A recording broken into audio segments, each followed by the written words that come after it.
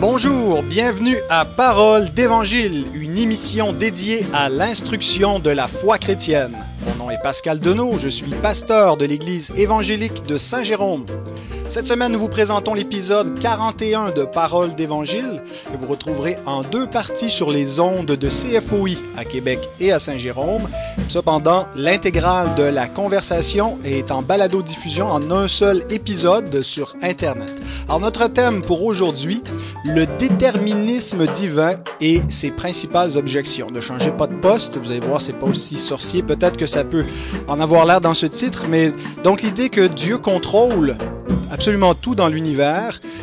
Certains chrétiens ont avancé cette idée à partir des Écritures, d'autres la contestent. Certains la contestent à l'intérieur même de l'Église chrétienne, d'autres de l'extérieur considèrent que c'est une croyance qui est impossible, qui est irrationnelle. Donc, on va examiner cela. Et pour en parler, donc j'ai réuni un panel. D'abord, un habitué de notre émission, Guillaume Bourrin, qui est l'auteur du site leboncombat.fr. Bienvenue à l'émission, Guillaume. Merci beaucoup, bonjour à tous. Et pour la première fois à notre émission, le tout nouveau docteur en théologie, fraîchement diplômé de la London School of Theology, Guillaume Bignon. Bienvenue à l'émission, Guillaume. Merci, bonjour à tous. Alors, deux Français, deux Guillaume, tous les deux en exil aux États-Unis, férus de théologie, dans la même confession, mesurant tous les deux 6 pieds 2 et des poussières. Est-ce qu'il y a autre chose qui font de vous des sosies, pardon? Des soucis, on a certainement. Des sosies, on n'a pas creusé, mais c'est vrai qu'on nous confond régulièrement. Oui. C'est pas une comparaison qui me dérange. Non, bon, ben tant mieux, c'est ça, c'est une espèce d'union hypostatique ou une péricorèse qui existe entre les deux Guillaume. Mais non, c'est vraiment deux personnes différentes, malgré toutes les ressemblances. Et je suis content de les réunir aujourd'hui pour discuter de ce sujet important. Et donc pas juste quelque chose d'abstrait, de philosophique, mais de très concret pour la vie. Mais bien sûr, il faut bien comprendre d'abord la doctrine ou le concept pour pouvoir en tirer les bonnes applications. Avant de plonger dans notre sujet, je vous rappelle que notre ministère est soutenu par les auditeurs. On n'est pas une radio commerciale, donc on dépend de partenaires, d'églises et de croyants qui veulent bien supporter généreusement l'œuvre du Seigneur par le biais de CFOI. Donc, si vous voulez nous faire un don ou devenir un partenaire mensuellement, alors visitez notre site foifm.com sous l'onglet Soutenir. Il y a toutes les informations sur comment vous pouvez participer. Alors, Guillaume Bignon, Guillaume de New York, je vous pose premièrement la question. En fait, c'est Guillaume Bourrin et moi qui allons interviewer ensemble Guillaume Bignon. D'abord, j'ai trouvé très intéressant le titre de votre thèse que vous m'avez gentiment fait parvenir. Et donc, le titre, vous l'avez écrit en anglais, mais je le traduis pour le bénéfice des auditeurs francophones comme suit. Excusez le pécheur pour blâmer Dieu. Une perspective calviniste, du déterminisme en considération de la responsabilité morale et de la relation de Dieu au mal. Alors, deux questions d'introduction, Guillaume. Qu'est-ce qui, d'abord, vous a conduit à disserter sur ce sujet et pourquoi ce titre, Excusez le pécheur pour blâmer Dieu? Alors, le sujet en général, c'est le sujet très controversé de la providence divine vis-à-vis du libre arbitre humain. C'est une controverse qui date de plusieurs millénaires. Depuis les premières heures du christianisme, il y a eu des débats sur la question. Donc, c'est une controverse assez sympathique à revisiter. L'intérêt, moi, que j'avais était à la fois académique et un peu personnel. Alors académique d'abord parce que c'est une controverse assez amusante à étudier. Il y a un réel puzzle à résoudre et mon esprit un peu logique, ça m'a conduit à trouver ce puzzle amusant à résoudre et donc beaucoup d'arguments à peser et des bonnes questions à soulever. Donc ça m'a intéressé beaucoup. Et puis c'est aussi un sujet sur lequel plus je lisais, plus je réalisais qu'il y avait réellement des choses qui méritait d'être dit sur la question et que je ne voyais pas dans les lectures que je faisais. Et donc, j'avais réellement la place pour une contribution originale, qui est une des conditions nécessaires pour un doctorat. Il faut avoir une contribution originale sur la connaissance. Donc, ça tombait bien. Et je me suis dit, j'ai une expertise maintenant, j'ai quelques idées originales sur la question. Ça se goupillerait bien pour une dissertation doctorale. Ça, c'est donc pour l'aspect un peu académique. Pour le côté personnel, comme je ne m'en cache pas du tout, ma position sur la controverse du libre arbitre et de la providence divine est la position dite calviniste ou dite réformée. Et cette position-là, qui place vraiment l'emphase sur le contrôle divin, sur la souveraineté de Dieu dans le salut et puis dans toute chose dans le monde, euh, cette position-là, elle était un petit peu mise en, disons, elle a été soulignée par le simple fait de ma conversion à moi. Je suis moi d'un arrière-plan athée. J'ai grandi dans une famille aimante, mais au final, j'ai pas été chrétien toute ma vie. Dès que j'étais assez grand pour dire à mes parents que je voulais plus aller à l'église catholique, j'ai arrêté d'aller à la messe et puis j'étais athée pendant la plus belle partie de ma vie, jusqu'à ce que j'ai 25 ans. Et c'est uniquement en étant athée adulte qu'il y a un ensemble de circonstances fort improbables qui ont comploté contre moi, dans lesquelles Dieu s'est vraiment manifesté de manière puissante et explicite pour casser mes défenses, pour me changer mon cœur et faire de moi un chrétien. Et donc, à partir de là, ça soulève certaines questions au niveau de la providence divine, parce que il est bien naturel de me dire, mais pourquoi moi? C'est-à-dire qu'il y a beaucoup de personnes qui se trouvaient dans la même situation exacte que moi. Mon grand frère est toujours athée, avait exactement les mêmes prédispositions que moi, et Dieu a décidé de se révéler de manière très puissante comme ça, de m'attraper, de me faire un chrétien et de me faire théologien et philosophe chrétien. Et donc ce genre d'arrière-plan personnel ne prouve pas particulièrement une position par rapport à une autre, mais disons que ça soulève les questions de manière très forte.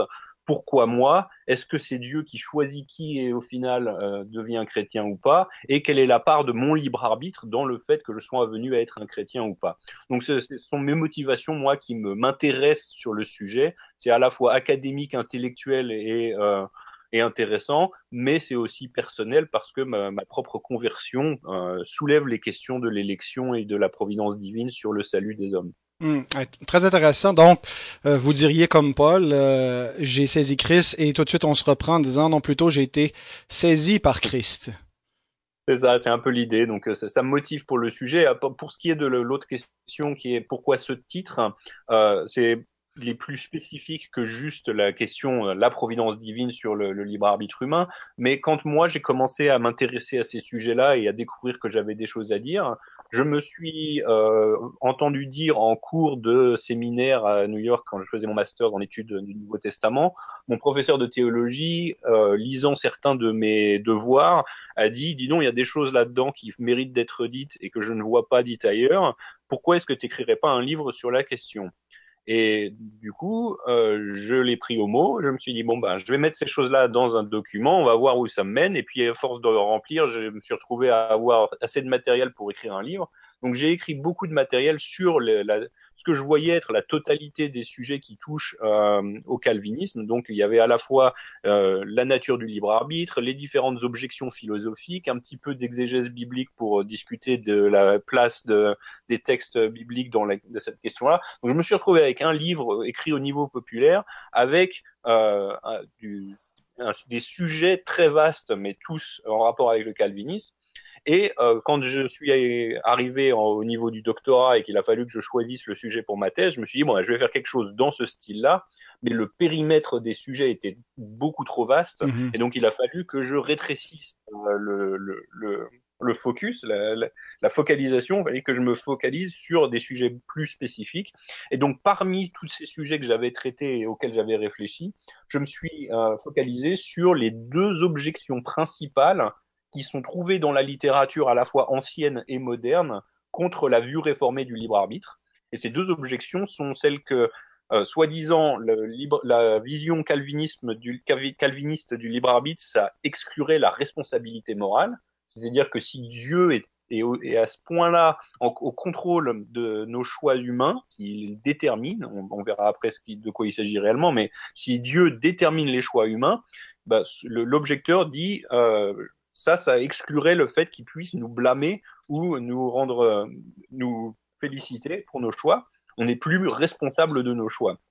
Et la deuxième objection principale contre le calvinisme, c'est que si Dieu contrôle les choix humains de cette manière-là, alors il est lui impliqué dans le mal d'une façon inappropriée. Alors il y a différentes façons de conjuguer l'objection. Certains disent que ça rend Dieu l'auteur du péché, ou bien que ça le rend lui-même un pécheur. Bref, l'objection, c'est que s'il contrôle ce qu'on fait, comme nous, ce qu'on fait, il y a des péchés dedans, ça l'impliquerait d'une manière coupable dans notre péché. Donc ces deux objections-là, on les trouve dans la littérature théologique et philosophique depuis la nuit des temps, et ce sont vraiment les deux principales. Alors c'est pour ça que je me suis dit, c'est intéressant vraiment de tacler les deux objections les plus importantes pour voir si ma position survit leur critique de manière adéquate. Et puis la partie intéressante et la raison pour laquelle j'ai nommé ma dissertation Excuser le pécheur pour blâmer Dieu, c'est bon, d'abord parce que c'est un peu humoristique et j'aime bien mettre un petit peu d'humour dans les écrits académiques, mais c'est aussi intéressant parce que ces deux objections principales, on les voit dans la littérature anti-calviniste, donc la littérature critique de la vue réformée, mais on les trouve dans un autre endroit assez inattendu, qui est dans la Bible elle-même. C'est-à-dire que dans Romains chapitre 9, on voit Paul qui a son enseignement, c'est légendaire, c'est là où il est le plus explicite sur l'élection, Dieu choisit, Jacob, Ésaü, et puis il anticipe qu'avec ses enseignements sur la providence divine aussi forte, il anticipe que quelqu'un va se plaindre, et il anticipe que quelqu'un va offrir des objections, et il y en a deux dans le chapitre 9 de Romains. Au verset 19, il dira « Mais tu me diras, pourquoi fait-il donc encore des reproches? Qui peut en effet résister à sa volonté ?» Et donc c'est l'objection exacte que je décrivais, à savoir si Dieu détermine nos choix de telle sorte qu'on ne puisse pas résister à sa volonté, pourquoi est-ce qu'il nous trouve encore des reproches? En gros, l'objecteur est en train de dire on ne peut pas être responsable moralement s'il est au contrôle de ce qu'on fait. Et puis, 5 versets plus tôt, Paul anticipait l'autre objection qui disait « Que dirons-nous donc? Dieu serait-il injuste? Certainement pas. » Donc là, il y a l'objection qui dit que si Dieu est au contrôle de ces choses-là, alors il doit être injuste ou impie ou toutes sortes de problèmes dans son implication avec le mal. Alors, moi, ça m'a un petit peu interpellé de voir que les deux objections principales contre ma vue sont des objections que Paul lui-même anticipait allaient être offertes contre sa propre position. Et puis alors la seule chose, c'est que lui, dans ce chapitre-là, il répond pas de manière philosophique exacte à ces objections. Il dit, mais toi, qui es-tu pour contester avec Dieu? Donc en gros, il est en train de blâmer l'objecteur. Il suppose que la personne qui est en train de critiquer sa vue est en fait en train d'utiliser ça comme étant une excuse pour son péché. Et donc Paul a pas du tout la patience de lui répondre sérieusement, il le blâme et il lui dit mais c'est n'importe quoi. Alors dans le contexte c'était approprié pour Paul, mais moi je me dis aujourd'hui dans un contexte intellectuel académique, c'est important de produire des réponses détaillées sur ces arguments-là, de voir quelles sont les réelles objections qu'il y a, est-ce qu'il y a des bonnes réponses logiques et comment est-ce qu'on les présente d'une manière convaincante aujourd'hui pour le non-calviniste qui se pose réellement ces questions-là vis-à-vis de ma position. Donc, Guillaume, vous pensez que Paul était calviniste?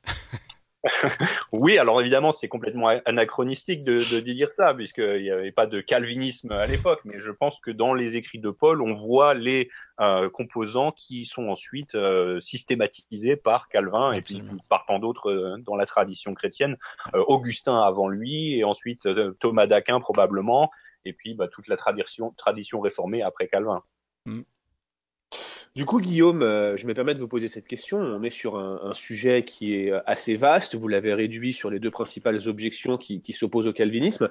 Mais finalement, nos auditeurs peuvent se poser la question, à quoi bon disserter sans cesse sur ce sujet? Finalement, quel est l'enjeu de cette question? Est-ce qu'il y a un enjeu pratique? Alors, il y a des enjeux très pratiques. La première, c'est tout simplement de préserver les deux doctrines qui semblent être en conflit dans les intuitions avant de réfléchir à la question. C'est-à-dire qu'il y a une certaine intuition qui dit que la responsabilité morale des hommes et la providence divine sont en tension, si ce n'est en contradiction. Donc, il y a une façon de poser la question. Il va falloir y répondre et la façon dont on répond à cette objection-là va différer en fonction de nos engagements théologiques et philosophiques. Donc tous les camps chrétiens, du moins dans cette controverse, ont pour objectif de préserver les deux aspects de la question, à savoir la responsabilité morale et la providence divine. Donc Dans un sens, on est tous d'accord sur le désir de les préserver, mais la façon dont elles sont harmonisées va différer grandement entre les calvinistes et les non-calvinistes ou arminiens, si vous me permettez le terme, pour décrire le camp opposé. Donc, la responsabilité morale et la providence divine sont deux choses qui sont très importantes pour le chrétien. La responsabilité morale des hommes, elle est au fondement même de l'évangile. Il s'agit de déclarer que l'homme est coupable de son péché et qu'il mérite une punition. Et c'est là que vient la bonne nouvelle de l'évangile, que la punition est prise par le Christ sur la croix, de telle sorte que nous puissions être sauvés gratuitement par la foi en Jésus, au lieu que ce soit par les œuvres ou une autre bonne droiture ou notre performance. Donc cette bonne nouvelle de l'évangile, elle est basée sur la prémisse que l'homme est coupable. Si l'homme n'est pas responsable moralement, alors l'homme n'est pas coupable, il n'a pas besoin de pardon, il n'a pas besoin du Christ sur la croix. Donc vous voyez que ça touche vraiment au cœur de l'évangile. Et la deuxième chose, c'est la providence divine. Là, on pourra discuter un peu plus tard des réelles applications et des réels enjeux pratiques de nier cette doctrine-là, mais le fait que Dieu est au contrôle de ce qui se passe dans le monde réel, ça a aussi une importance incroyable. Guillaume, il y a pas seulement le calvinisme qui a une approche déterministe. Pouvez-vous peut-être nous décrire brièvement les différents déterminismes et les différentes positions théologiques et philosophiques, comment on les appelle, ceux qui rejettent cette vue que Dieu détermine toute chose? Oui, c'est ça. Donc, il y a différents concepts philosophiques. Donc, on va avoir quelques mots avec des ismes à la fin. C'est important de définir un peu de quoi on parle. Donc, d'un côté, il y a cette idée du déterminisme. Le déterminisme, d'une façon assez générale, c'est une affirmation que les événements qui se passent dans le monde, et en plus particulier les choix humains qu'on fait, sont déterminés par un ensemble de conditions préalables. Donc, cette définition assez générale, elle peut être appliquée au théisme, donc le chrétien qui affirme une sorte de déterminisme divin, va dire que Dieu, dans sa providence, travaille dans le monde de telle sorte que l'issue de nos choix est déterminée par la totalité des facteurs qui nous influencent. C'est-à-dire qu'on a l'état de notre cœur, on a la situation dans laquelle on se trouve, on a les différentes influences humaines qui nous poussent dans une direction ou dans une autre. Et puis, il y a l'influence divine de Dieu dans notre cœur, son travail providentiel. Toutes ces choses-là influencent notre choix. Et donc, la position déterministe dit que la somme totale de toutes ces influences détermine l'issue du choix de manière unique. C'est la vue déterministe. Et la vue opposée, donc la vue du camp qu'on va dire dans la théologie, on va dire que ce sont les arminiens, dit simplement le contraire, à savoir que la totalité de ces facteurs influence le choix, mais en maintenant en place toutes ces influences, la personne qui a soi-disant un libre arbitre, dans le sens non calviniste, maintient une capacité à choisir de manière catégorique toujours entre deux options différentes. Alors que le déterministe dit non, si on prend toutes les influences considérées, il n'y en a plus qu'une qui va être choisie et c'est nécessairement celle-là qui va être choisie. Donc juste pour donner les termes pratiques, la position déterministe est opposée à la position libertarienne. Donc ça c'est la position non calviniste qui dit on a un libre arbitre dit libertarien. C'est celui qui dit c'est pas déterminé, quelle que soit l'activité de Dieu dans notre cœur, on conserve une capacité de faire autrement que le choix qu'on va réellement faire. Donc on fait un choix, mais on aurait pu faire autrement, toutes choses étant égales par ailleurs. Ça, c'est la position libertarienne. Donc d'un côté, on a le déterminisme, de l'autre côté, on a le libertarianisme. Et le déterminisme, on peut juste préciser qu'il y a différentes familles de déterminisme, puisque ça pourrait être affirmé par un athée tout comme par un théiste. C'est-à-dire que l'athée qui pense qu'il n'y a pas de Dieu, qu'il n'y a pas de surnaturel, peut toujours affirmer que nos choix sont déterminés. J'ai même envie de dire qu'il doit affirmer que nos choix sont déterminés dans la mesure où on n'est que le fruit des lois de la nature. Et donc, dans ce contexte où il n'y a pas de surnaturel pour casser les lois de la nature, nos choix seraient je présume, déterminés par les lois physiques. Donc, c'est pas ce genre de déterminisme-là qui est affirmé par le chrétien. puisque le chrétien affirme clairement que Dieu intervient dans le monde. Il intervient de manière surnaturelle, dans les miracles d'abord, mais aussi dans son activité dans notre cœur. Et il intervient d'une manière telle qu'il se passe des choses qui ne se seraient pas passées si Dieu n'avait pas interagi de cette manière. Donc clairement, le déterminisme du calviniste, c'est pas le déterminisme de l'athée, mais ils affirment tous deux que le choix est déterminé par un ensemble de conditions préalables. Donc, je veux pas confondre les utilisateurs, je veux pas augmenter la confusion, mais simplement les termes et les camps dans ce débat sont les suivants. On a le camp déterministe d'un côté et le camp libertarien de l'autre. Le déterministe dit que nos choix sont déterminés par la totalité par la totalité des influences humaines et divines qui se présentent à nous. Et le côté libertarien dit non, non, non, le choix n'est pas déterminé, il est indéterministe. On conserve une capacité catégorique de faire autrement que ce qu'on fait. Donc, ça, c'est les deux camps. Et donc, si on est déterministe, on est dans la position qui théologiquement est traditionnellement appelée le calvinisme. Et si on est libertarien, on est arminien, c'est-à-dire c'est la vue de James ou Jacob Arminius qui s'opposait à celle de Calvin. Et donc, il y a un autre terme important dans ce débat à définir, c'est le compatibilisme. Alors, compatibilisme, c'est juste une thèse qui dit que le déterminisme est compatible avec la moralité, avec la responsabilité morale. Donc, le déterminisme, ça affirme que Dieu détermine ce qu'on fait. Et comme nous, en tant que calvinistes, on maintient que malgré ce déterminisme, l'homme est moralement responsable, ça fait de nous des compatibilistes. C'est-à-dire qu'on affirme qu'il est compatible d'être déterminé par Dieu et en même temps responsable moralement. Donc ça, c'est la thèse de compatibilisme. Et puis, l'anti-calviniste qui dit que non, ça, c'est pas cohérent, on va l'appeler incompatibiliste, puisqu'il dit que c'est incompatible d'être déterminé et responsable moralement. Donc c'est là qu'est réellement le débat. Est-ce que le déterminisme est compatible avec la responsabilité morale ? Donc, si je résume bien, il y a 4 positions. Il y a le déterminisme d'un côté, avec de l'autre côté, le côté adverse, le libertarianisme qui n'a pas rien à voir avec la position politique libertarienne, mais donc une position philosophique, théologique, et une sous-catégorie donc qui est chez les déterministes, il y a le compatibiliste qui croit que on peut croire que tout est déterminé sans heurter la responsabilité morale, sans imputer le mal à Dieu, et ceux qui répondent à cela, non, c'est incompatible de croire à la responsabilité morale de l'homme et à la souveraineté de Dieu. Donc j'ai bien compris les 4 termes que vous avez définis. Oui, c'est ça, c'est correct. Très bien. Et Guillaume Bourrin, j'ai vu que je vous ai interrompu, vous alliez intervenir. En fait, c'est très intéressant que Guillaume lance le sujet du compatibilisme, parce que finalement, en fait, ce qu'on est en train d'affirmer là dans ce que vous nous dites, c'est que le compatibilisme est la solution proposée par les personnes qui croient au déterminisme.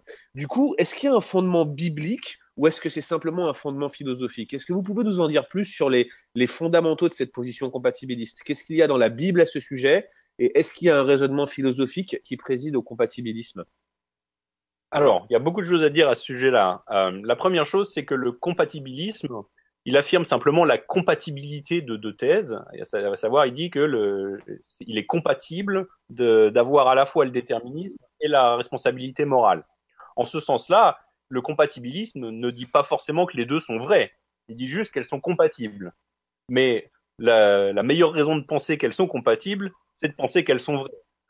Donc, si les deux thèses s'avèrent être vraies, alors nécessairement elles sont compatibles. Donc, c'est un peu la voie philosophique pour établir le compatibilisme. Il s'agit d'établir à la fois le déterminisme et la responsabilité morale.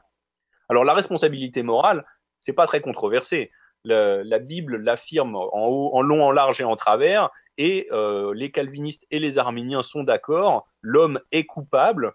Et puis, à la fois, il y a les deux envers. Hein. Il y a la culpabilité et puis il y a la louange. Hein. Quand on fait quelque chose de bien, on mérite d'être récompensé. Donc il y a cet aspect positif et cet aspect négatif qui constitue la moralité, la responsabilité morale.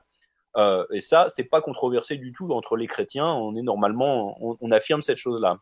Donc la deuxième chose, c'est est-ce que le déterminisme est vrai, oui ou non? si le déterminisme est vrai et que la responsabilité morale est vraie aussi, alors le compatibilisme sera vrai. Et donc là, pour répondre à la question, qu'est-ce qu'il y a dans la Bible au sujet du compatibilisme? Alors, j'ai lu la Bible, moi, en anglais, en français et dans les langues originales. J'ai jamais vu compatibilisme ou déterminisme ou libertarianisme. Ces choses-là ne sont pas dedans. Hein. C'est pas un livre qui enseigne la philosophie. Mais il y a énormément de textes qui sont pertinents pour répondre à la question. Et ces textes-là, alors pour la question du déterminisme, ça va être, faut les prendre avec un grain de sel parce que ce sont pas des textes qui affirment explicitement, philosophiquement, Dieu détermine ces choix-là, mais il y a un langage très fort dans toutes sortes de textes qui affirment que Dieu est au contrôle de ce qui se passe, même lorsque les choix humains sont en jeu. Et donc, par exemple, il y a des textes qui affirment que Dieu contrôle tout ce qui se passe, le bien comme le mal. Des exemples, ce serait Ésaïe 45, par exemple, où on lit C'est moi qui suis l'Éternel et il n'y en a pas d'autre. À part moi, il n'y a pas de Dieu.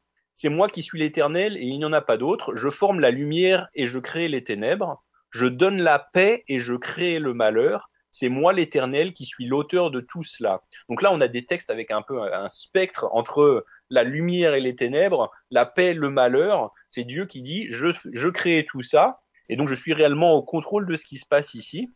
Dans Deutéronome 32-39, il dit voyez donc que c'est moi qui suis Dieu et qu'il n'y a pas d'autre Dieu que moi. C'est moi qui fais vivre et mourir, qui blesse et guérit et personne ne peut délivrer de ma main. Dans 1 Samuel 2, on lit l'Éternel fait mourir et il fait vivre, il fait descendre au séjour des morts et il en fait remonter. Donc on a tous ces textes qui ont été appelés des textes un peu de spectre, où Dieu est en train de dire moi je suis aux commandes de tout ce qui se passe d'une extrémité du spectre à l'autre. La mort, la vie, la lumière, les ténèbres, et je suis l'auteur de ces choses-là. Euh, Après, dans ces textes spectres, on a aussi, au-delà de ces textes spectres, on a aussi tout un tas d'instances plus particulières où il y a un choix humain qui est pris. Et malgré tout, la Bible affirme que c'est Dieu qui l'a amené. C'est Dieu qui a contrôlé l'issue de ce choix parce que Dieu avait un but. Et donc, on peut déduire de ces textes-là que Dieu est réellement au contrôle méticuleux des choix humains qui sont faits dans le monde. Alors, des exemples de tels cas, il y a Genèse chapitre 50, par exemple. On a toute l'histoire de Joseph et ses frères. Joseph qui est envoyé en Égypte par ses frères en esclavage. Et lorsqu'il les retrouve, il leur annonce ne soyez pas troublés. En fin de compte, c'est pas vous qui m'avez envoyé en Égypte, c'est Dieu qui m'a envoyé. Et pourtant, il est clair depuis le texte biblique que ce sont eux qui l'ont envoyé. Donc c'était leur choix libre, un choix responsable moralement, donc puisqu'ils étaient clairement coupables d'avoir fait ce méfait. Et pourtant, il est affirmé que c'est Dieu qui a fait cette chose-là, c'est Dieu qui l'a envoyé en Égypte. Donc là, on a une certaine compatibilité, on a une affirmation forte du fait que Dieu a déterminé l'issue du choix. C'est du moins la meilleure façon d'interpréter ce texte-là. On a des exemples dans Ésaïe chapitre 10, par exemple. Il y a une forte déclaration du fait que Dieu envoie les Assyriens comme étant un jugement contre Israël. Mais donc les Assyriens, eux, quand ils vont attaquer Israël, ils sont en train d'utiliser leur libre arbitre et ils décident intentionnellement d'aller attaquer Israël. Et malgré tout, Dieu déclare, du moins dans la bouche du prophète Isaïe, malheur à l'Assyrien, bâton de ma colère. Donc Dieu dit, les Assyriens, je les utilise comme un bâton de ma colère pour taper Israël. Le gourdin dans sa main, c'est l'instrument de ma colère. Je l'ai lâché contre une nation impie, je l'ai fait marcher contre le peuple qui déclenche ma fureur pour qu'il s'y livre au pillage et qu'il y fasse du butin, pour qu'il piétine comme la boue des rues.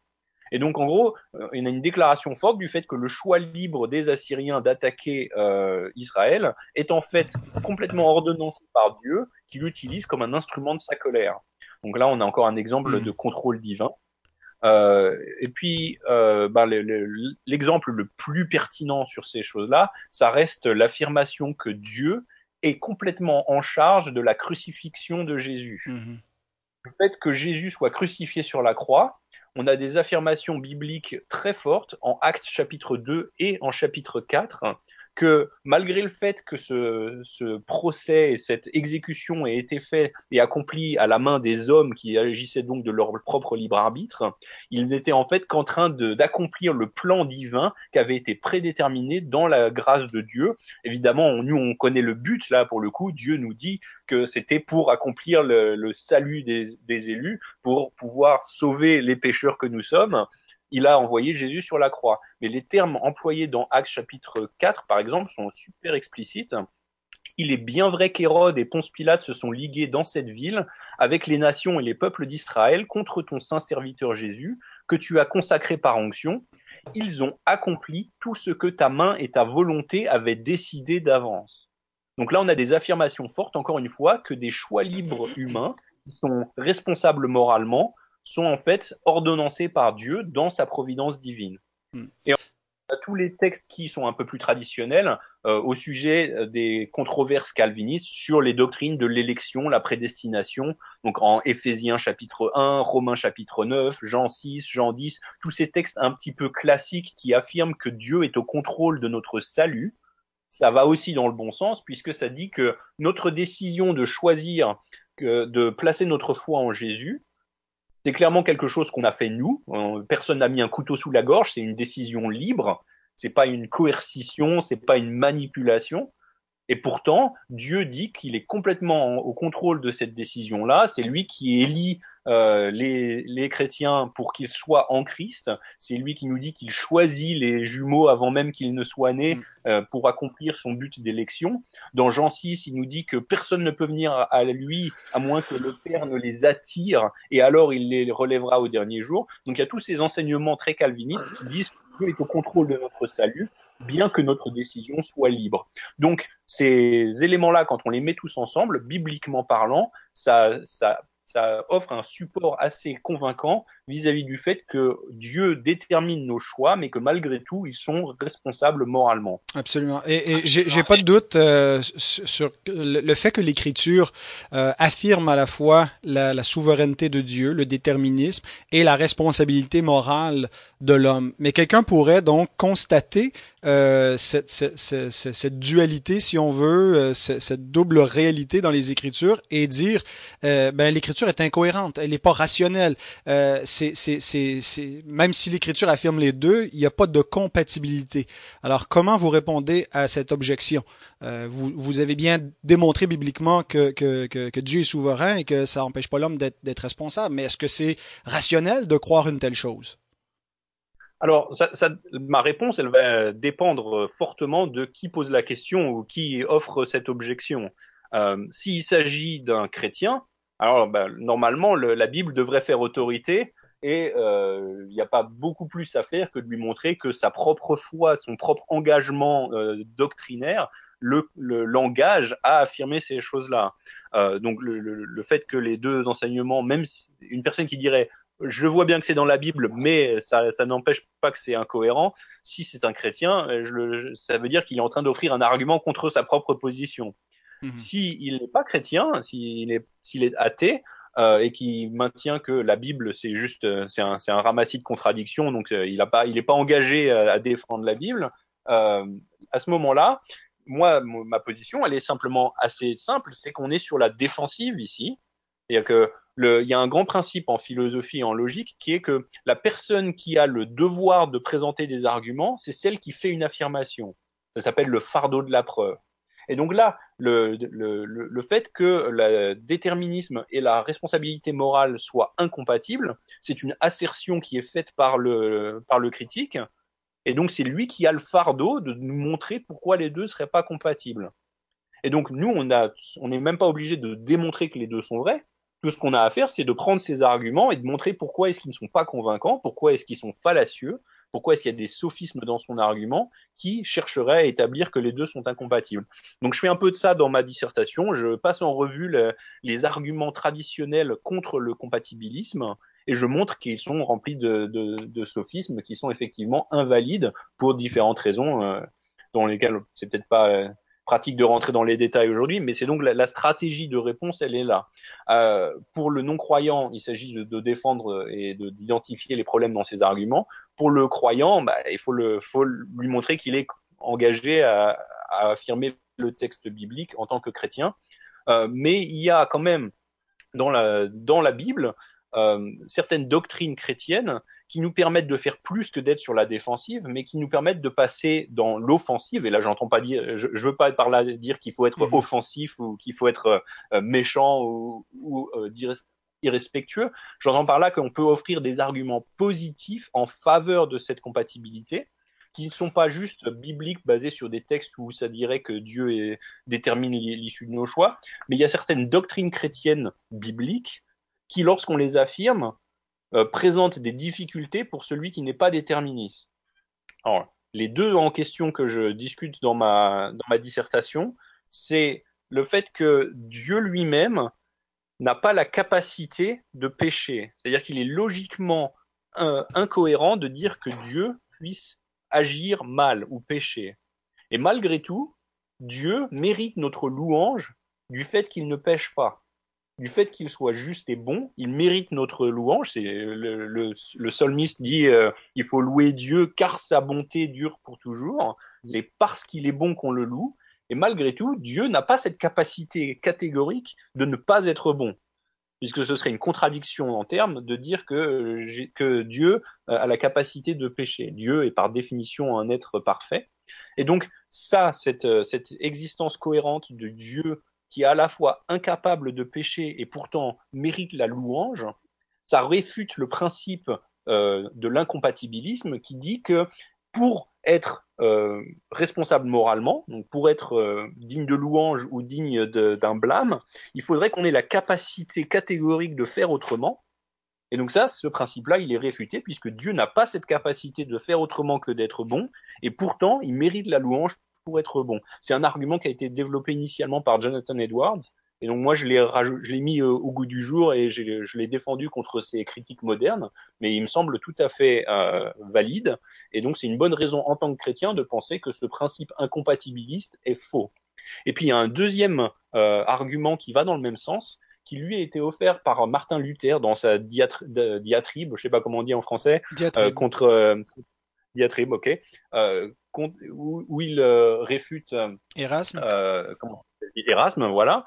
Dans cette diatribe, Martin Luther répète à tout bout de champ que si on adopte le principe d'Erasme qui dit que le libre arbitre doit être capable de faire autrement, alors ce libre arbitre, on se trouve à affirmer qu'il peut nous faire faire la totalité d'une vie parfaite sans jamais pécher.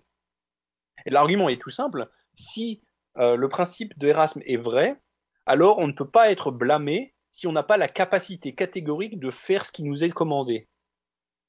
Ajoutez à cela le fait que Dieu nous commande de vivre une vie parfaite, il s'ensuit de deux choses l'une, soit on a la capacité de vivre une vie parfaite, et auquel cas on peut préserver la responsabilité morale, mais à ce moment-là, ça veut dire qu'on affirme, on est obligé de nier le péché originel, puisqu'on est en train d'affirmer qu'un fils d'Adam a la capacité catégorique de vivre une vie absolument parfaite, ce qui est absurde selon des prémices chrétiennes. Ou alors, on dit qu'on n'a pas la capacité catégorique, donc on maintient le péché originel, on dit que l'homme déchu n'a pas cette capacité de vivre une vie entièrement, absolument parfaite, mais à ce moment-là, selon le principe d'Erasme, il s'ensuit logiquement qu'on ne peut pas être blâmé pour notre faute, pour notre échec de vivre une vie parfaite. Et donc ça veut dire qu'il s'ensuivrait que tous les hommes vont au paradis, puisque aucun d'entre eux ne peut être blâmé pour leur échec d'avoir vécu une vie parfaite. Donc on se retrouve avec une hérésie ou une autre, selon la branche du dilemme qu'on adopte. Soit on a cette capacité de vivre une vie parfaite, et à ce moment-là on est pélagien et on nie le péché originel, soit on affirme qu'on n'a pas la capacité, mais si on affirme l'incompatibilisme, il s'ensuit que tout le monde va au paradis puisque personne ne peut être blâmé. Et donc on se retrouve universaliste. Donc cet argument, il est intéressant, il pousse un incompatibiliste à dire, selon votre vue, vous faites face soit au pélagianisme, soit à l'universalisme. Mais donc pour le chrétien qui rejette à la fois l'universalisme et le pélagianisme, il se doit de rejeter le principe incompatibiliste qui disait qu'on ne peut pas être blâmé si on n'a pas la capacité de faire autrement. Donc ce que vous êtes en train de nous dire en quelque sorte, Guillaume, c'est que s'il y a un paradis, s'il y a un enfer et s'il y a quelques responsabilités morales, ça implique nécessairement une démarche de compatibilisme et donc, par voie de conséquence, de déterminisme.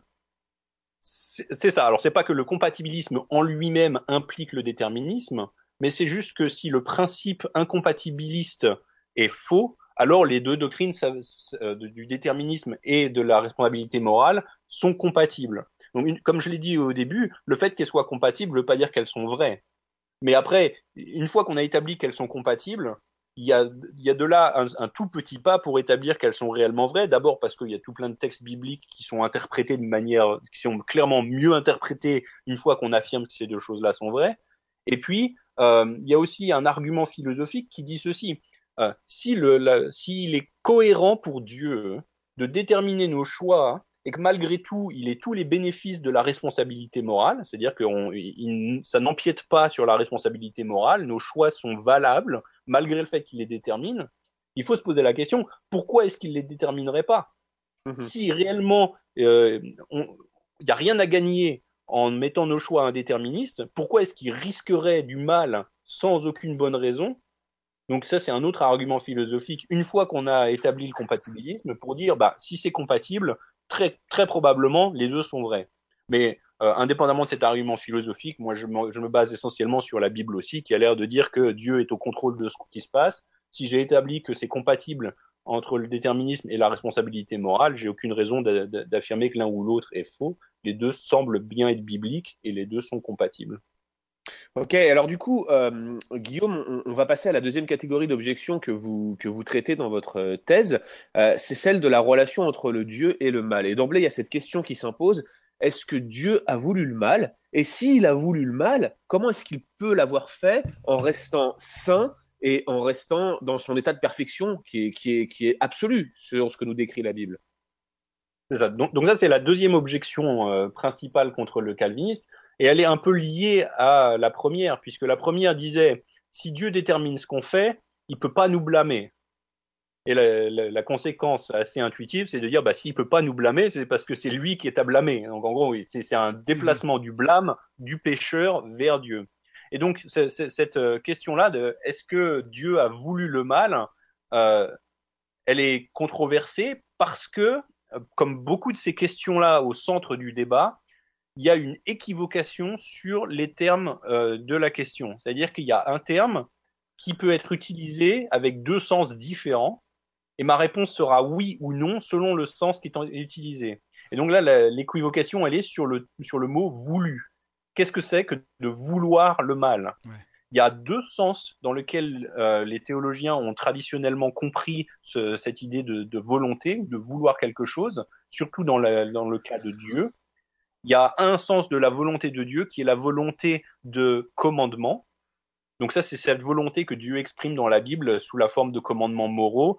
Tu ne mentiras pas, tu ne tueras pas, tu aimeras ton prochain comme toi-même, etc.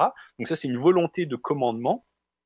Et puis la deuxième, c'est une volonté décrétive. Donc c'est une volonté de décret qui est simplement la réalisation que Dieu décrète certaines choses. Et donc dans ce sens-là, il veut que ça se produise. Mais dans ce sens providentiel de décret, il arrive à Dieu de vouloir qu'il se passe des choses qui sont, elles, contraires à son autre volonté de commandement. Alors, c'est pour ça qu'il y a un petit peu une intuition que ça pourrait être incohérent, mais en fin de compte, c'est absolument pas compliqué de voir que c'est complètement cohérent, puisque on voit très bien dans la Bible, par exemple, que, je prenais l'exemple de la croix de Jésus, le fait que Dieu affirme dans la Bible qu'il ait prédéterminé le projet d'avoir Jésus sur la croix, ça nous montre bien il voulait que ça se produise, puisqu'il avait une bonne raison, il voulait accomplir le salut des pécheurs, mais malgré tout, c'était à l'encontre de son commandement de ne pas commettre un meurtre, puisque Jésus a été assassiné. Donc il y a, dans un sens de sa volonté, c'était pas sa volonté que Jésus soit assassiné, c'est dans le sens du commandement, ça allait à l'encontre de sa volonté de commandement, mais il y a un autre sens plus fort dans lequel c'était au final la volonté de Dieu d'avoir Jésus sur la croix, c'était sa volonté de décret. Donc, une fois qu'on a retiré l'équivocation sur le terme vouloir, il y a un sens dans lequel le calviniste dit oui, dans un sens, Dieu voulait le mal, et dans un autre sens, non, Dieu ne le voulait pas. Alors, avant qu'on m'accuse de plaidoyer spécial, il s'agit quand même de montrer que l'arminien ou l'anticalviniste affirme exactement la même chose pour un nombre assez important d'instances. Par exemple, il affirme la même chose pour le mal naturel.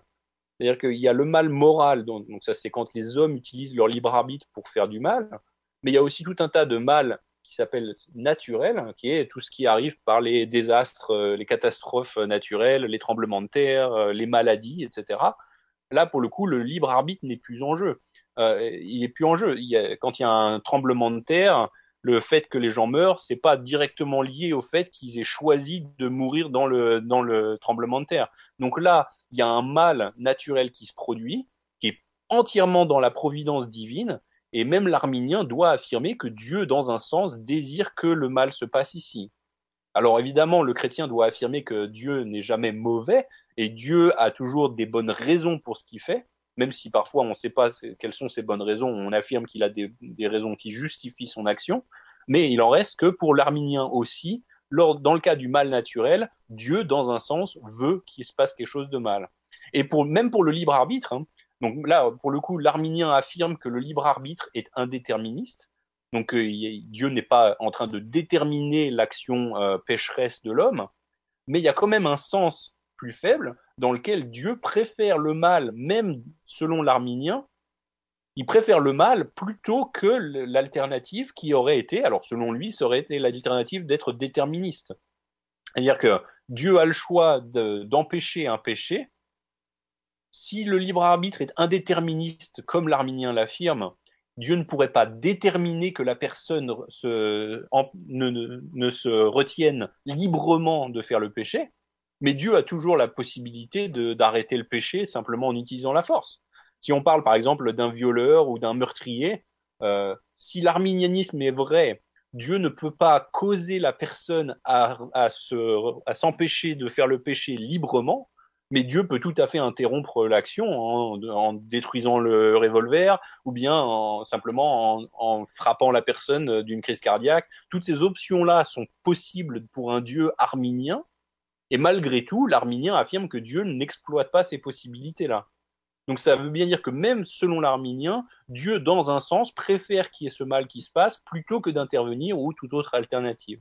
Donc cette idée du fait que Dieu veuille que le mal se produise, je comprends que ce soit un petit peu controversé parce qu'il y a un petit aspect contre-intuitif avec cette équivocation sur le mot volonté, mais on s'aperçoit au final que c'est en fin de compte pas si controversé que ça, puisque les calvinistes et les arminiens doivent affirmer un peu la même chose, à savoir, dans un sens, Dieu ne veut pas que le mal se produise, c'est le sens du commandement, c'est sa volonté morale, mais il y a un autre sens plus fort dans lequel Dieu, toute chose étant considérée, préfère qu'il y ait du mal dans sa création parce qu'il a un certain but derrière. Qui est de glorifier son propre nom, de manifester sa justice et sa miséricorde. Exactement. Selon... Donc ça, ce sont certains des buts qui nous sont donnés dans la Bible. Donc c'est des buts assez génériques. Hein. Dans l'ensemble, c'est le but, comme dit la Confession de Westminster, c'est le but de l'homme, c'est de glorifier Dieu et de l'aimer à jamais. Mais on peut même rentrer dans des détails un peu plus spécifiques dans la Bible, puisque parfois elle nous révèle certains buts que Dieu a derrière le mal qui se produit. Dans Genèse chapitre 50, quand Joseph dit à ses frères pourquoi est-ce qu'ils ne devraient pas s'accabler du fait qu'ils ont commis ce péché, Joseph leur déclare qu'il y avait un but spécifique, rédempteur dans le mal qu'ils ont commis, à savoir que Dieu était en train de préserver la vie.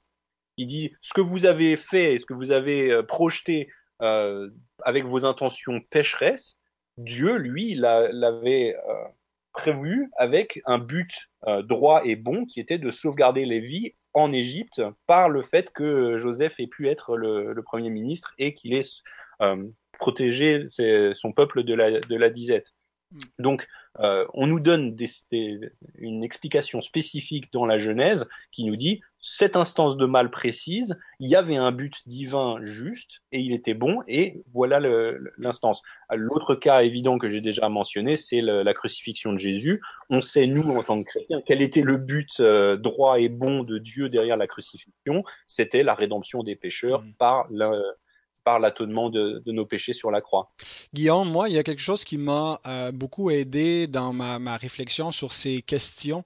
Euh, un des obstacles, les premières fois que j'ai été exposé à la souveraineté de Dieu, tout de suite, c'est ce réflexe, ce mécanisme de la raison humaine, de dire non, ça peut pas être compatible si c'est Dieu qui décide, l'homme peut pas être responsable. Bon, on a vu cette objection-là, vous y aviez bien répondu, mais de comprendre aussi que la raison humaine, elle est finie, elle a une finitude et elle n'est pas ultime. Et donc, il y a quelque chose qu'on ne peut pas percer du mystère de Dieu et de son intervention dans l'histoire. Et donc, on ne peut pas se faire juge de Dieu. Il me semble que l'apôtre Paul termine cette défense de la souveraineté de Dieu dans l'Épître aux Romains à partir du chapitre 9, mais il culmine au chapitre 11 en disant au verset 33, « Ô profondeur de la richesse, de la sagesse et de la science de Dieu, que ses jugements sont insondables et ses voies incompréhensibles. Car qui a connu la pensée du Seigneur? Qui a été son conseiller? Qui lui a donné le premier pour qu'il ait à recevoir en retour? C'est de lui, par lui et pour lui que sont toutes choses. À lui la gloire dans tous les siècles. Amen. » Et donc, au verset 33, les termes qui sont employés, insondables, incompréhensibles, m'ont permis de comprendre que on ne devait pas aborder la question dans un pur rationalisme, en supposant la loi de non-contradiction selon la raison humaine naturelle, mais qu'il y a quelque chose de supra-rationnel, au-delà de ce que la raison est capable de saisir, parce que là, on traite avec Dieu qui peut déterminer une chose et que la chose arrive sans que la volonté de l'homme ait été violée, et donc il y a un mystère là qu'on ne peut pas percer. Est-ce que vous pensez que c'est un argument qui est pertinent d'amener cette question épistémologique de la finitude de notre raison et de réaliser que c'est quelque chose de suprarationnel? Cet aspect-là est clairement pertinent à discuter. J'ai envie de dire un peu oui, un peu non, et ça dépend de comment on comprend la contention ici. L'aspect où je suis un peu réticent d'affirmer ce genre de choses, c'est notre scepticisme vis-à-vis de la loi de la non-contradiction. Ça, je pense que c'est pas la bonne stratégie de dire que la loi de non-contradiction peut être compromise. Je pense que c'est un fondamental de la logique et de Dieu qui ne transforme pas dans ce sens-là la logique. On ne peut pas affirmer de Dieu qu'il est à la fois quelque chose et son contraire. C'est-à-dire qu'il y a une certaine cohérence dans ce qu'on défend. C'est toute la discipline de la théologie systématique qui consiste à dire de manière cohérente, voilà quelles sont les propriétés de Dieu, quelles sont les propriétés de toutes les doctrines qu'on utilise, qu'on affirme et qu'on voit bibliquement. Donc, il ne faut pas utiliser cette chose-là comme étant une raison de douter de notre raison ou de douter de la loi de la logique, de la loi de la non-contradiction. Ceci étant dit, il y a une utilisation parfaitement pertinente que vous avez mentionnée vous-même, qui est on est fini dans notre capacité à réfléchir à ces choses-là, et donc on est dans une incapacité réelle à savoir et à imaginer dans tous les cas possibles quelles sont les bonnes raisons que Dieu pourrait avoir derrière le mal. Et ça, c'est un des gros échecs qui consiste à dire si je ne peux pas le concevoir, si j'arrive pas à savoir quelle bonne raison Dieu pourrait avoir, alors il n'y a pas de bonne raison. Et c'est contre ça qu'il faut vraiment s'élever et dire ben non, on est complètement fini, on n'a pas la vision totale, on n'est pas omniscient. Il est clair qu'il est tout à fait possible pour Dieu d'avoir de bonnes raisons de faire ce qu'il fait, sans que nous, on soit informés de ces bonnes raisons-là. Donc ça, c'est l'aspect à la fois intellectuel et pastoral, parce que si vous regardez dans la pratique chrétienne, quand il y a du mal qui se produit, on affirme de manière doctrinale et intellectuelle que Dieu est au contrôle de ce qui se passe. Mais alors, il faut vraiment être très très lent avant d'affirmer qu'on sait pourquoi est-ce que Dieu a permis telle ou telle instance de mal. Dans le Nouveau Testament, Jésus, à plusieurs endroits, corrige les hommes qui présument erronément de savoir quelles sont les raisons pour lesquelles Dieu permet le mal. Quand l'homme est né aveugle et que Jésus le guérit, les gens demandent, mais alors pourquoi est-ce qu'il était aveugle? Est-ce que c'est lui qui a péché ou est-ce que ses parents qui ont péché? Et Jésus me dit, pas du tout, c'est pas que lui ait péché ou que ses parents aient péché, mais c'était pour que la gloire du Fils soit manifestée. Donc il corrige notre présomption de savoir quels sont les buts. Il y a d'autres instances où, par exemple, la tour de Siloé, quand elle s'écrase, Jésus dit, mais vous croyez qu'ils étaient pires que vous, les gens qui sont morts là-dedans? Pas du tout, mais à moins que vous vous repentissiez, alors vous aussi vous périrez. Donc Jésus nous challenge sur notre capacité à déceler les buts de Dieu derrière le mal sans avoir une révélation spéciale. Et on voit la même chose dans l'Ancien Testament. Le livre de Job, c'est un traité sur la question, où on voit ses amis qui viennent, qui lui disent, il y a tout ce mal qui vient de t'arriver, laisse-moi te dire pourquoi. Et on a des dizaines de chapitres sur leur spéculation au sujet de pourquoi Dieu aurait permis ces choses-là. Donc c'est vraiment quelque chose à décourager pastoralement. Il ne s'agit pas de deviner quels sont forcément les buts de Dieu. Il s'agit de réconforter la personne qui souffre en lui disant que même quand on ne sait pas, on peut faire confiance à Dieu, qu'il a, lui, ses bonnes raisons. Ben voilà, je suis content que vous nous ameniez là sur les implications pastorales et pratiques du déterminisme, parce que ça ne nous laisse pas finalement perdus dans un univers où il y a pas de réconfort dans ces grandes questions-là. Et moi-même, quand je suis devenu calviniste, c'est beaucoup de réconfort que j'ai trouvé en Dieu, et c'est l'impression, il me semble, qu'il se dégage des Écritures, qu'un Dieu souverain est un Dieu duquel on s'approche avec confiance. Mais peut-être pouvez-vous dégager quelques implications pratiques et pastorales que dans vos études de ces grandes questions-là, qu'est-ce que comme pasteur, comment on peut l'utiliser cette doctrine pour encourager les croyants? Oui, alors les deux sujets qui sont traités dans ma dissertation, à la fois la responsabilité morale et l'implication de Dieu dans le mal, ont des implications pastorales énormes. Euh, on vient de discuter de l'implication de Dieu dans le mal. Euh, si Dieu est au contrôle de tout ce qui se passe, et même du mal qui nous arrive, ça nous apporte pastoralement la capacité de faire confiance à Dieu, que même nos blessures sont dans ses mains, et que donc il a un but rédempteur ou juste et droit, et on peut lui faire confiance même quand la douleur se présente. Alors ça, c'est extraordinaire en termes d'application pastorale, parce que moi, lorsque la difficulté se présente, lorsque j'ai des réelles souffrances, j'ai un framework, une réelle doctrine solide de la providence divine qui me permet de me dire, je sais bien que ça pique, c'est mal, et il ne faut pas appeler le mal bien ou le bien mal, c'est réellement mal, mais toutefois, il y a l'espoir que Dieu, derrière ce mal-là, a un bon but, droit, juste et bon, qui va ultimement le glorifier au lieu de me rendre confortable. Donc ça, c'est extrêmement pratique. Et l'autre aspect extrêmement pratique de ces doctrines-là concerne la responsabilité morale. C'est-à-dire que si Dieu détermine ce qu'on fait, donc si la position calviniste sur le libre arbitre est correcte, ça n'exclut pas le fait qu'on soit blâmable ou digne de louange pour ce qu'on fait, à savoir qu'on est responsable moralement. Mais il y a une chose que ça exclut, c'est la possibilité de se vanter. C'est-à-dire que si Dieu est entièrement au contrôle du fait qu'on soit, nous, venus à croire en Jésus, le fait qu'on soit pardonné gratuitement par la foi en Jésus, c'est déjà une doctrine chrétienne affirmée par tous les chrétiens qui est, euh, qui est vraiment favorable à ne pas se vanter. C'est-à-dire qu'on ne sait pas par nos bonnes œuvres, c'est pas par notre générosité, nos rituels religieux qu'on est sauvé, c'est purement par la foi en Jésus. Mais le calviniste peut aller un peu plus loin encore dans son affirmation du fait qu'on ne puisse pas se vanter, parce qu'il dit non seulement c'est par la foi, mais pas par les œuvres, mais en plus, le fait que j'ai cette foi, c'est pas quelque chose que j'ai fait moi de moi-même et à laquelle j'ai mieux répondu que mon frère ou mes voisins qui, eux, sont encore athées.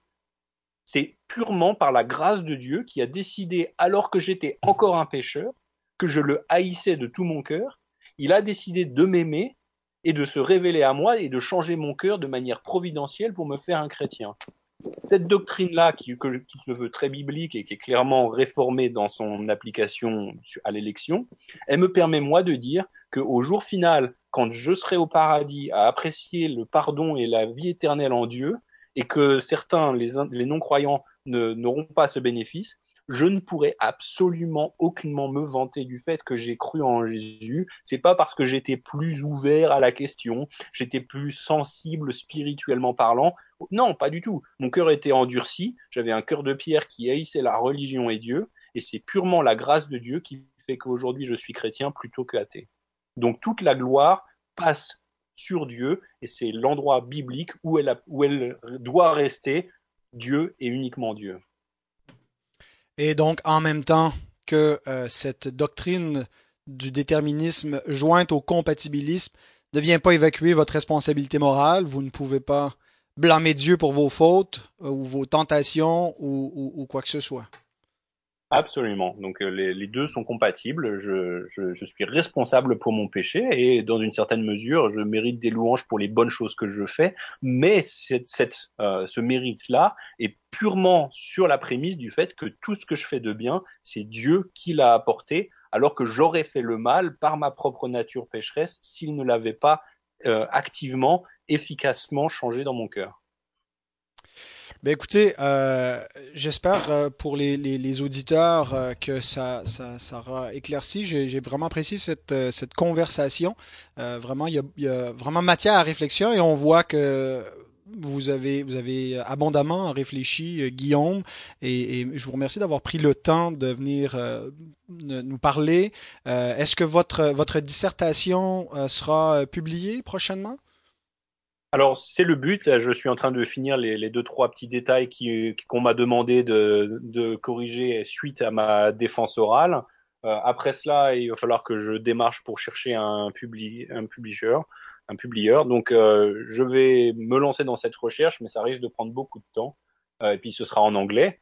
Donc, ultimement, moi, j'ai pour intention de prendre certaines de ces choses-là et de les écrire en français, de les mettre à un niveau accessible, mais c'est pas dans un futur immédiat et il va falloir que je prenne le temps de faire toutes ces choses-là. Mhm. Et en Et attendant, puis est-ce qu'il y a des ressources que vous pouvez recommander en français?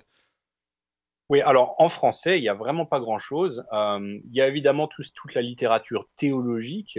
Donc là, j'ai rien à apprendre à vos auditeurs. Tout ce qui est théologie réformée en français, on a les institutions de Calvin. C'est du français de chez français. Mhm. Mais moi, mon approche, elle est aussi très philosophique et sur les concepts philosophiques qui touchent à ces doctrines-là, il y a vraiment pas grand-chose en français. Vous trouverez peut-être quelques philosophes catholiques romains qui discutent de ces choses-là.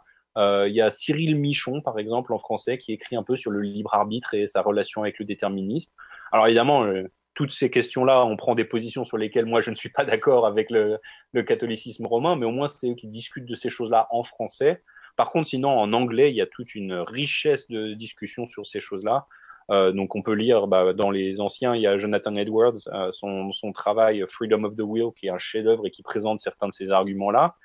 Dans une littérature un peu plus moderne, moi, j'aime bien un théologien qui s'appelle Bruce Ware. Bruce Ware, qui a écrit un livre God's Greater Glory, la gloire plus grande de Dieu. C'est un bon traité plus accessible que Jonathan Edwards. Et puis, il y a un livre très académique, très sérieux qui va sortir l'année prochaine aux éditions Wittgenstock qui s'appelle Calvinism and the Problem of Evil, le calvinisme et le problème du mal. C'est édité par Dan Johnson et David Alexander et dedans, c'est un nombre d'essais écrits par tous les all-star philosophes calvinistes anglo-saxons, Paul Helm, James Anderson, Jay Bruce, et toutes sortes de gens que je respecte. Il y a peu de philosophes calvinistes aujourd'hui qui écrivent sur ces sujets-là, et tous les All-Stars sont dans ce livre. Donc j'ai vraiment hâte qu'il sorte. Ça va être une vraie ressource, ça va être une mine d'or ce livre. Ben, excellent. Merci donc pour ces informations. Merci encore d'avoir pris le temps. Merci aussi à l'autre Guillaume du Texas d'avoir participé au panel. Alors, j'espère qu'on aura l'occasion de remettre cela. Et pour les auditeurs, si vous avez des questions, si des interrogations ou même des objections que vous voulez soumettre à notre invité ou à nos invités, envoyez-les nous sur la section commentaires. J'essaierai de les acheminer. On va voir si on sera capable de trouver le temps pour dialoguer.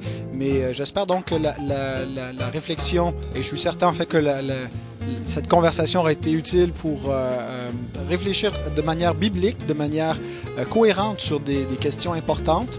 Et donc, voilà. Mais merci encore, Guillaume Bignon et Guillaume Bourrin, pour votre participation d'aujourd'hui. Merci de m'avoir invité. Merci beaucoup, Pascal. Et donc, j'espère, chers auditeurs, que vous serez des nôtres pour le prochain rendez-vous. Merci d'avoir écouté Parole d'Évangile.